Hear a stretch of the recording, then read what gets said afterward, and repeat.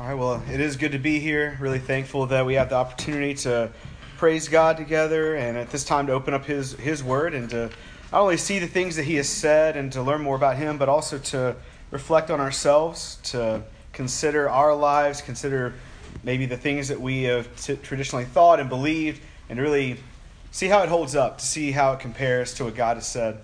A couple of things from the last song that I just wanted to point out that I really appreciate. There's a really challenging thing and a really comforting thing, and maybe you find a lot of things challenging and comforting in the last song that we just sang. But in the second verse, he says, "Test our thoughts," or actually, he doesn't say. We just said, "Test our thoughts and our attitudes in the radiance of your purity."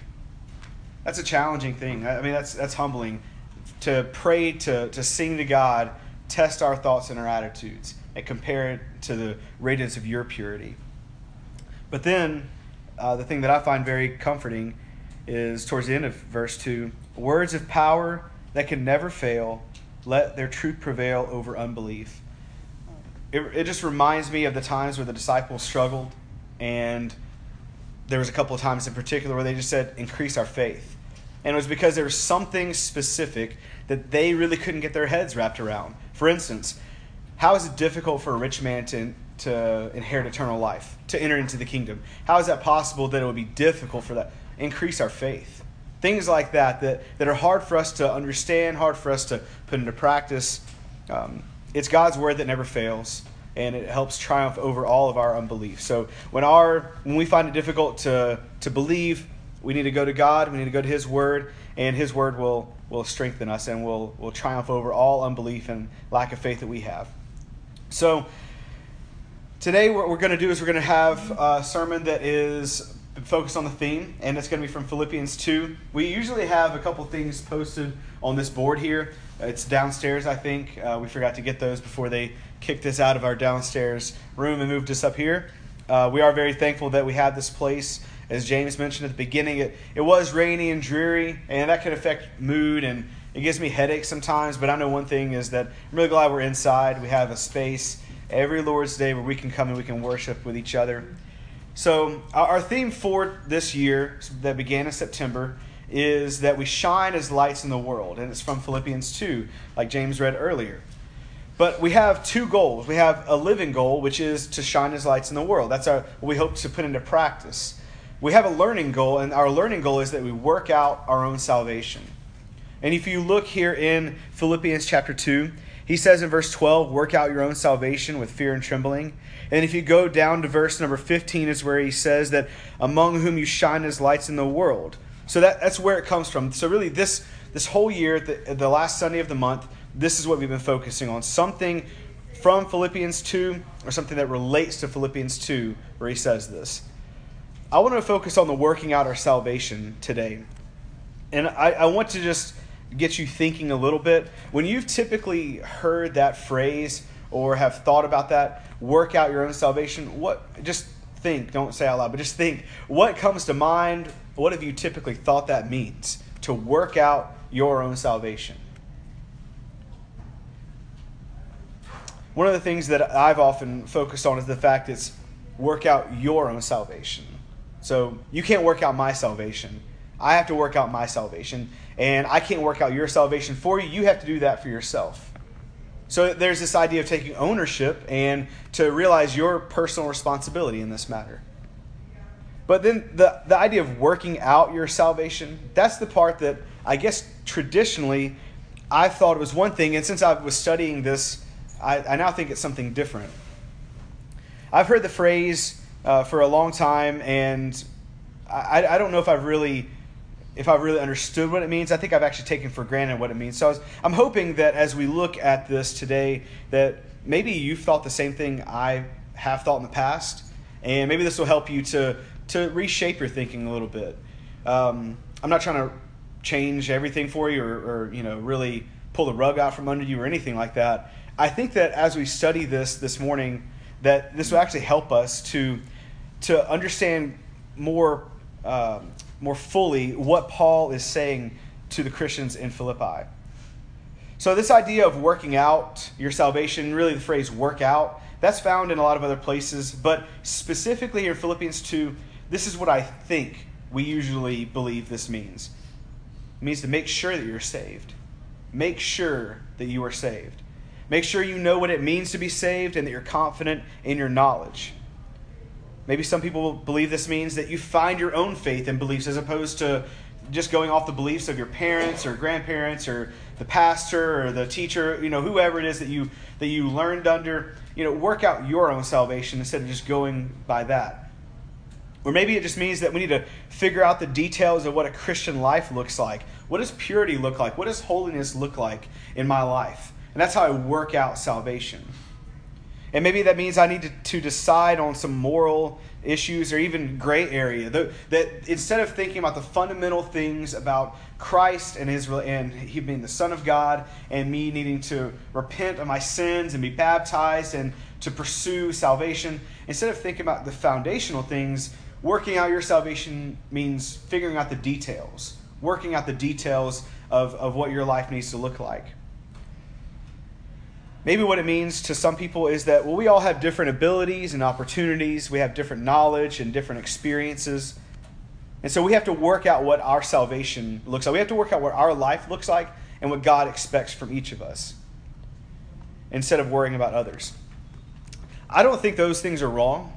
I just don't think that's at all what Paul is saying here.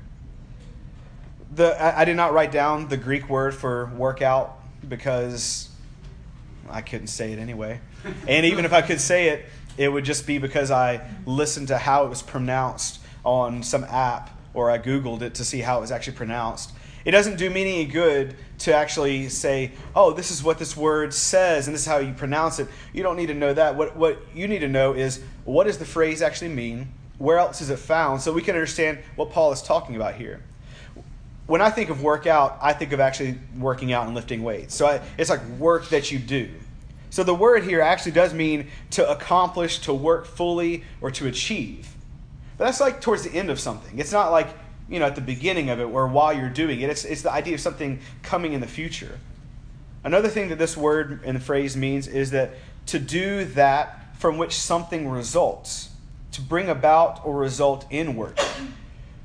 So what that means is that it's not the actual work itself. What he says when he says working out is actually something that is produced from the work that you've already done.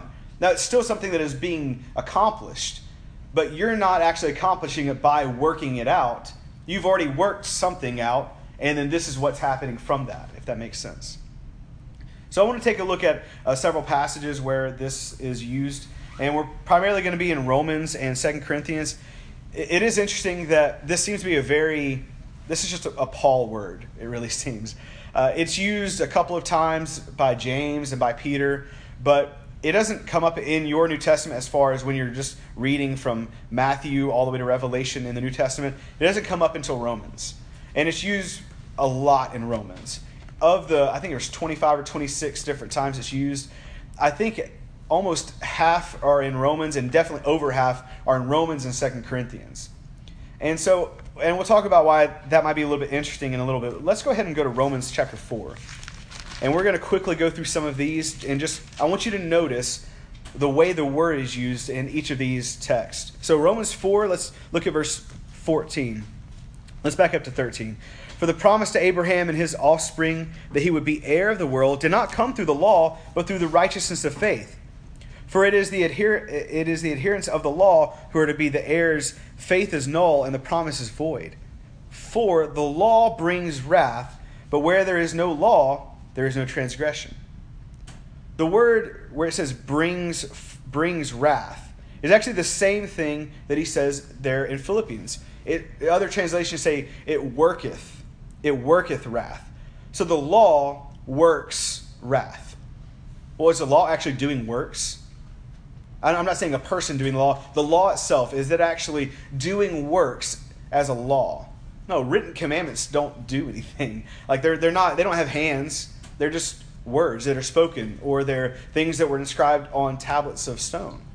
The law is nothing. It can't accomplish anything necessarily by itself. It's not a person that can do works. So let's go over to Romans chapter 5. Romans 5, and let's look beginning of verse 1. Therefore, Since we have been justified by faith, we have peace with God through our Lord Jesus Christ. Through him we have also obtained access by faith into this grace in which we stand. And we rejoice in the hope of the glory of God. Not only that, but we rejoice in our sufferings, knowing that suffering produces endurance, and endurance produces character, and character produces hope. And hope does not put us to shame, because God's love has been poured into our hearts through the Holy Spirit who has been given to us. So the word here where Paul uses the same word as in Philippians is actually in verse 3, where he says suffering produces endurance, or worketh endurance. Again, same thing. How can suffering do something? The idea really is that suffering accomplishes something else. Or back in Romans 4, the law accomplishes something. But it's not works. Suffering isn't working something. Through suffering, something else is worked out. And if you look here in verse 3, he says that through suffering, endurance is worked out. Endurance is accomplished. Let's go over to 2 Corinthians. If you want to hold in Romans, you can. We're going to go into 2 Corinthians quickly. We actually talked about this a little bit Wednesday night. We're studying through 2 Corinthians, and this verse was referenced. It's in chapter 7 of 2 Corinthians and verse 10. For godly grief produces a repentance that leads to salvation without regret, whereas worldly grief produces death. The word produces there is the same word. So godly grief or godly sorrow produces or works out repentance. And then let's go back to Romans chapter 7 and verse 8. And this will be the last passage in Romans that we're going to look at. Romans chapter 7, and let's go down to verse 7. What then shall we say? That the law is sin? By no means. Yet if it had not been for the law, I would not have known sin. For I would not have known what it is to covet if the law had not said, you shall not covet. But sin, seizing an opportunity through the commandment, produced in me all kinds of covetousness. For apart from the law, sin lies dead.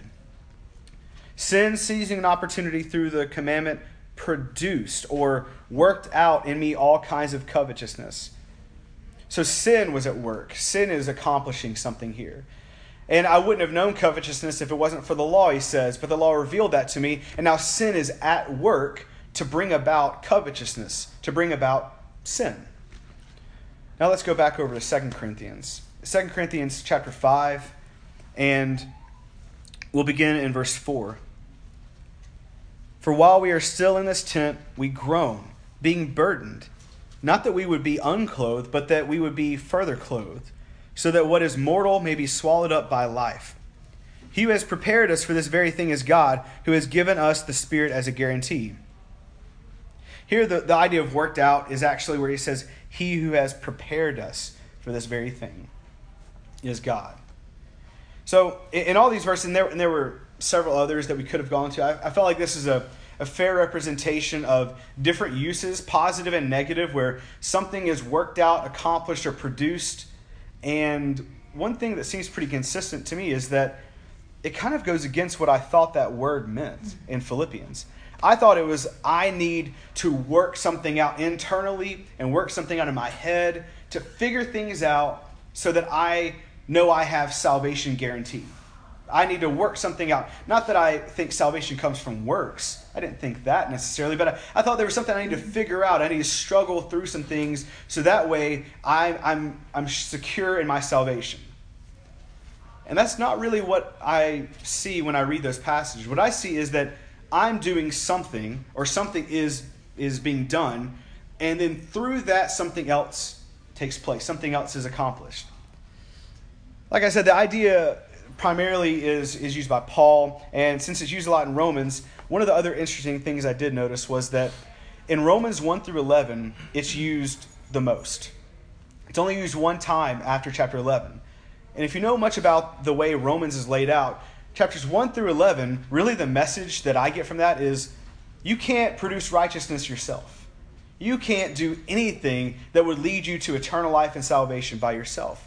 Because here's what the law did, here's what the natural human does, and all of those things. And it leads us all the way to chapter 12, where then he talks about how we're living sacrifices. And 12 through 16 is about what is a Christian life supposed to look like in light of the fact that I can't be righteous on my own, but the righteousness that God gives me, if I have faith in that and I follow that, I can actually live a Christ-like life.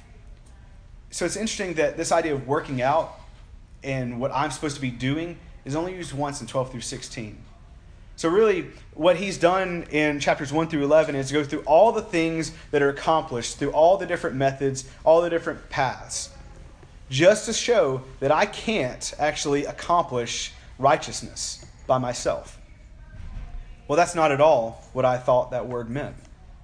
What I thought that word meant was that I'm supposed to do something that then leads to something else. I'm just supposed to do this. That's not what that seems to mean. So this working is something that is happening because of something else. Another thing at work leads to something else or produces something else, another result. So let's go back over to Philippians. In Philippians 2, let's just reread 12 and 13. And let's just consider, now that we kind of know what that word means, I just want you to think through, what is Paul saying here? So Philippians 2, beginning in verse 12. Therefore, my beloved, as you have always obeyed, so now, not only as in my presence, but much more in my absence, work out your own salvation with fear and trembling. For it is God who works in you, both to will and to work for his good pleasure. So the way I read this verse now, after looking at it, is that the working out that I'm doing is I'm just obedient. And the working out that is also happening is God is at work.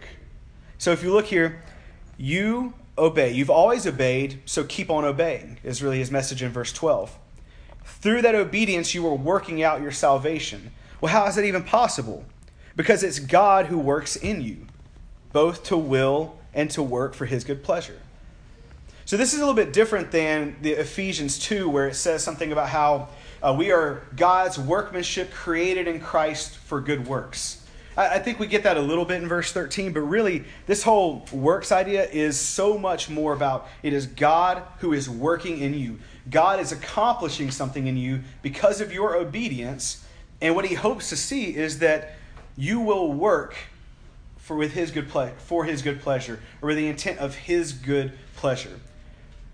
But at the same time, I also read verse 13. It sounds like God is working, and God is working to will and work for his good pleasure. And what's he going to do, or who's he going to do that through? Well, it's going to be through you and through me. So it just kind of changes how I view this typically. So the first thing I wanted us just to make sure we understood is, what does it mean to work out our salvation? Well, what it does not mean is that I need to find my own faith. Now, I'm not saying that you can't find that somewhere else, that you can't go to some other scriptures and see that being true, but that's not really what Paul means here. I also don't think Paul means that I need to struggle to see what does a Christian life look like. And then once I do that, I'm somehow working out my own salvation with fear and trembling. Again, that's part of what we need to be doing, but I don't think that's Paul's intent when he says that. I think Paul's main intent is, Christian, you need to be obedient. And you need to obey even though I'm not there with you. You were obedient when I was there. You'll be obedient again when I am there. Obey when I'm not there. And through that, you're working out your own salvation because God is at work in you if you're obedient. If you're not obedient to him, then he's not at work in you. He's not working things out. And what we typically think of when we think of God is at work within us is like all about shining his lights. It's all about our influence. I actually think that there's another way that God is at work. I think God is at work in bringing us to salvation when we are obedient. Not just in other people noticing our works and then glorifying God. Again, that's a very biblical idea. That's something that Jesus says, is something we see in other passages. But I see God at work in both ways here. I see God at work through our works, but God at work within us, bringing us to salvation because of our response of humbly obeying him.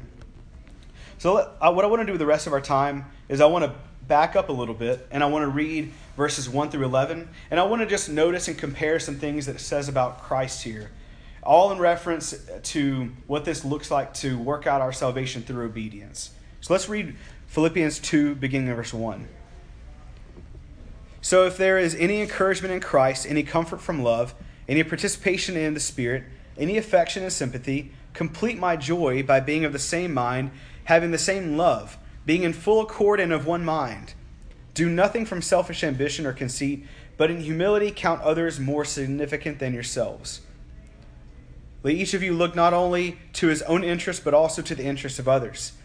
Have this mind among yourselves, which is yours in Christ Jesus, who, though he was in the form of God, did not count equality with God a thing to be grasped, but emptied himself by taking the form of a servant, being born in the likeness of men, and being found in human form, he humbled himself by becoming obedient to the point of death, even death on a cross. Therefore, God has highly exalted him and bestowed on him the name that is above every name, so that at the name of Jesus every knee should bow in heaven and on earth and under the earth, and every tongue confess that Jesus Christ is Lord, to the glory of God the Father. First, I just want to point out that as far as how we are to obey, I think if you look at verses 1 through 4 there, I think that's a pretty good pattern of how we are to be obedient. Now, that's specifically of how we treat other people and how we look at other people. Maybe even more specific, how we treat and I guess how we regard our brothers and sisters. But if you look at what he says there in verse 5, we need to have a mind among ourselves, which is also in Christ.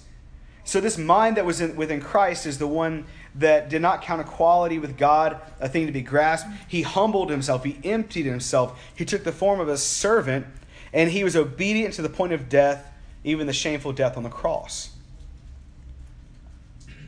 So, obviously, if we obey like Jesus, I think what he's saying is our salvation is being worked out. But it takes humble obedience. And if you look back in verse 12 of what we already read, we're working on our salvation with fear and trembling. Well, that's the same way that Christ was obedient to the Father. Humbly. He was humbly obedient. And we are to work out our salvation with fear and trembling, humbly obeying God. And then he says that we are to obey even when absent from Paul. Well, if you look at what he says about Christ, Christ left the Father. Jesus left the Father and came to earth. So he was absent from his Father, just like these Christians were absent from Paul. And what is the expectation? That you're faithful. That you obey regardless of if you're around the instruction, if you're in this almost, I hate to say it this way, but like safe zone where you have the person there that there's like some confidence in like, I'm going to do whatever he says because he's right here. When you're not around that person or you're not in that situation, what are you going to do? And I think Paul's message is pretty clear. Well, you need to continue to obey. And that's an encouragement for us. That's an admonition for us as well.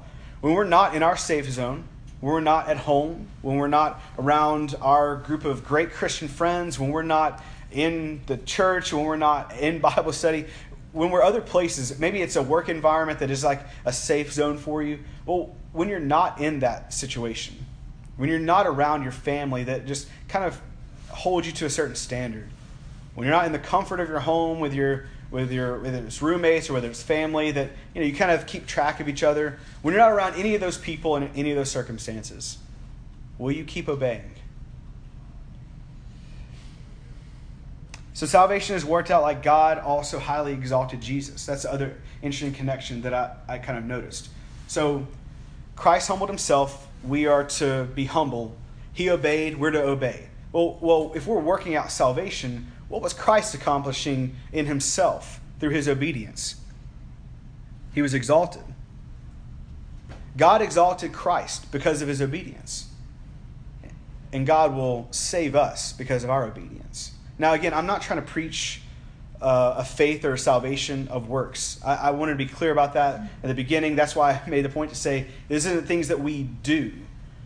But to say that obedience is not required is not at all fair to what the Scriptures present.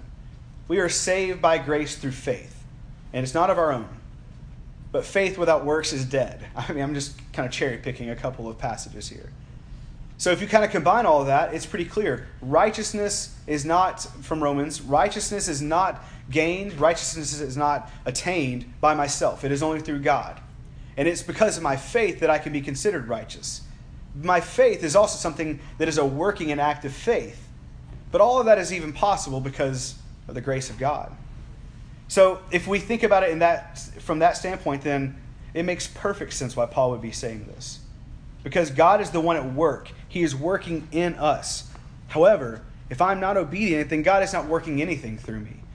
He's not at work within me to where other people are seeing him and are drawing closer to him. And he's not working within me to bring me to salvation either. It's going to take a humble, obedient heart in order for a person to be saved, for God to be working within that person.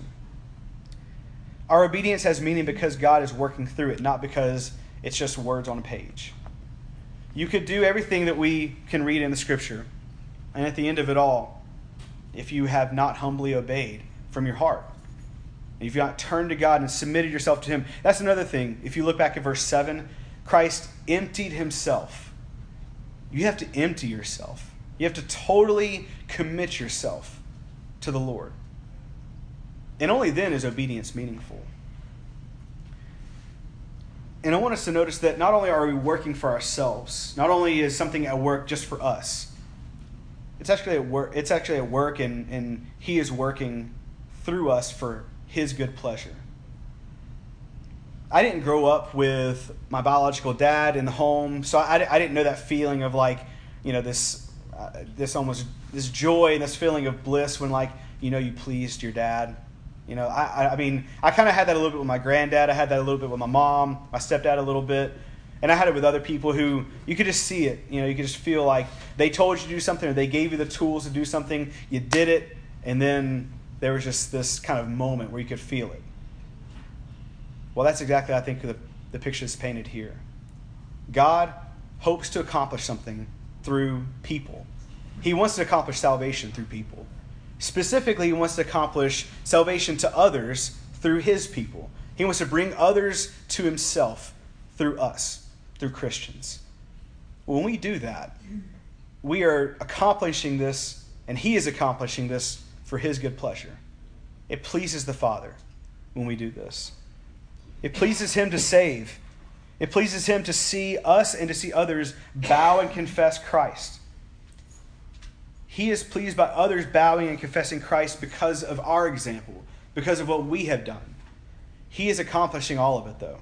We are only tools. We are only servants. Just like it says that Jesus was. He took the form of a servant. He took the form of a bondservant, of a slave. Well, that's what we are to be. We are to see ourselves as merely a vessel, as merely someone that is here to accomplish the work of another. That's not to mean that we don't have a reward. It's very clear that we are working out salvation. We have a reward. This is not a thankless thing at all, just like it wasn't with Jesus. So really, if you also take a look at this, if we confess and submit, then what are we accomplishing? Well, that's when he says this in Philippians 2, and I was talking with Richard beforehand about this, I do think that he is referring to the end of all things, to at one day he's accomplishing something where every knee will bow and every tongue will confess. I want to read those verses again just from a little bit different perspective, though. Not just because it helps make a point, but also because I think it just helps to think about the personal responsibility that we have. So verse 9, therefore God has highly exalted him, being Christ, and bestowed on him the name that is above every name, so that at the name of Jesus every knee should bow in heaven and on earth and under the earth. God gave Christ this name to give people, to give you and me the opportunity to bow, to kneel, to confess. Giving Christ the name that is above every name and giving him that authority and exalting him on high, it really does nothing if there is nothing produced from it. Kind of like our obedience is nothing if something isn't produced from it, which is salvation. So what is God hoping to accomplish? Well, he was doing all of that so that people would respond and humbly commit themselves to him. confess that Christ is the Son of God, to repent of their sins, to kneel in humble submission to him. So I believe that that's going to happen one day, but I believe that God was hoping that that would happen now. I believe that's something God wants to see from anyone right now. And so what's going to happen if we actually do that? Well, in Matthew 10:32, Jesus says that if we acknowledge him, that he will acknowledge us before the Father. The acknowledge is the same word confess. So who is Jesus going to confess before the Father? And what is he going to confess? Well, he's going to confess those that have confessed him. He's going to confess those that have named him as their Savior, named him as their Lord, and who live lives that reflect that. So what is he going to say to the Father about us? Well, without him to say something to the Father, then we have no arbiter, as we were reading in Job last week. We have no intercessor. We have no hope. But thanks be to Christ, and thanks be to God for giving us Christ, that if we confess his name, he confesses he's one of mine. It's kind of like when he paints himself as a picture of being a shepherd and he knows his sheep. He says to the Father that, you know what, he's part of my fold. He's part of my flock. Not that God doesn't know it, but it is only through Christ that we have that hope. And I think that's really why it says it that way. So just to kind of wrap up and to make sure that we understand this a little bit better, we're not going to work out our salvation just by figuring things out internally in our heads and in our hearts. We're going to work out salvation for ourselves when we humbly obey the Lord, when we understand that we need to respond to Christ in a humble, submissive way. And God is working out the salvation for us. And he is hoping that things will be worked out through our obedience as well, and that is that others will come to him. If we empty ourselves, like it says about Christ, which that's probably the hardest thing for me to think about. If I'm going to think about obeying, I'm thinking, okay, well, I'll obey the best I can. If I'm going to be humble, I'll say, well, I'll be as humble as I can be. But then I see this thing where it says that Christ emptied himself. What happens if I empty myself? There's a lot of fear there. There's a lot of concern I have for that. Because if I empty myself, then what am I left with? Well, if I empty myself, then what I'm going to wind up seeing is that I'm going to get the greatest fulfillment ever. Because God will fill me. God will fill you. And what I don't mean is that God will come into you and there will be some sort of magical thing. What I mean by saying that is that if you give all, if you surrender all, then you will gain all. You will gain everything. You will gain more than you ever could have hoped. That's one of the cool things that I've noticed as we've been studying through Job, and I think about Abraham. Those that empty themselves, not that Job decided to empty himself, it was taken from him. Those that respond to God the way they need to and empty themselves, and they're left with nothing, God gives all. He rewards them with more than they ever had. So I guess the question for us today is, have we worked out salvation by being obedient to the Father? Have we responded to Christ? Have we knelt before him? Have we submitted to him? Have we confessed his name? And if not, then God's not working out salvation for us. And when I say us, I don't mean us collectively. I mean each individual person that doesn't do that. God's not working out salvation. But for those that do, God is accomplishing salvation. And therefore we are accomplishing salvation. I hope that these thoughts have been helpful, and that maybe if it didn't change your perspective, that's fine. I wasn't trying to rock anyone's world with that. But this was just totally different than what I ever thought that verse meant. And for me, it's more empowering and it's helpful as I move forward, because I know that God's at work and I'm actually accomplishing something through obedience. And it's not something that's just tangible. It's not something that everyone's going to see. It's something that is reserved for me in the heavenly places. It's something that God is accomplishing.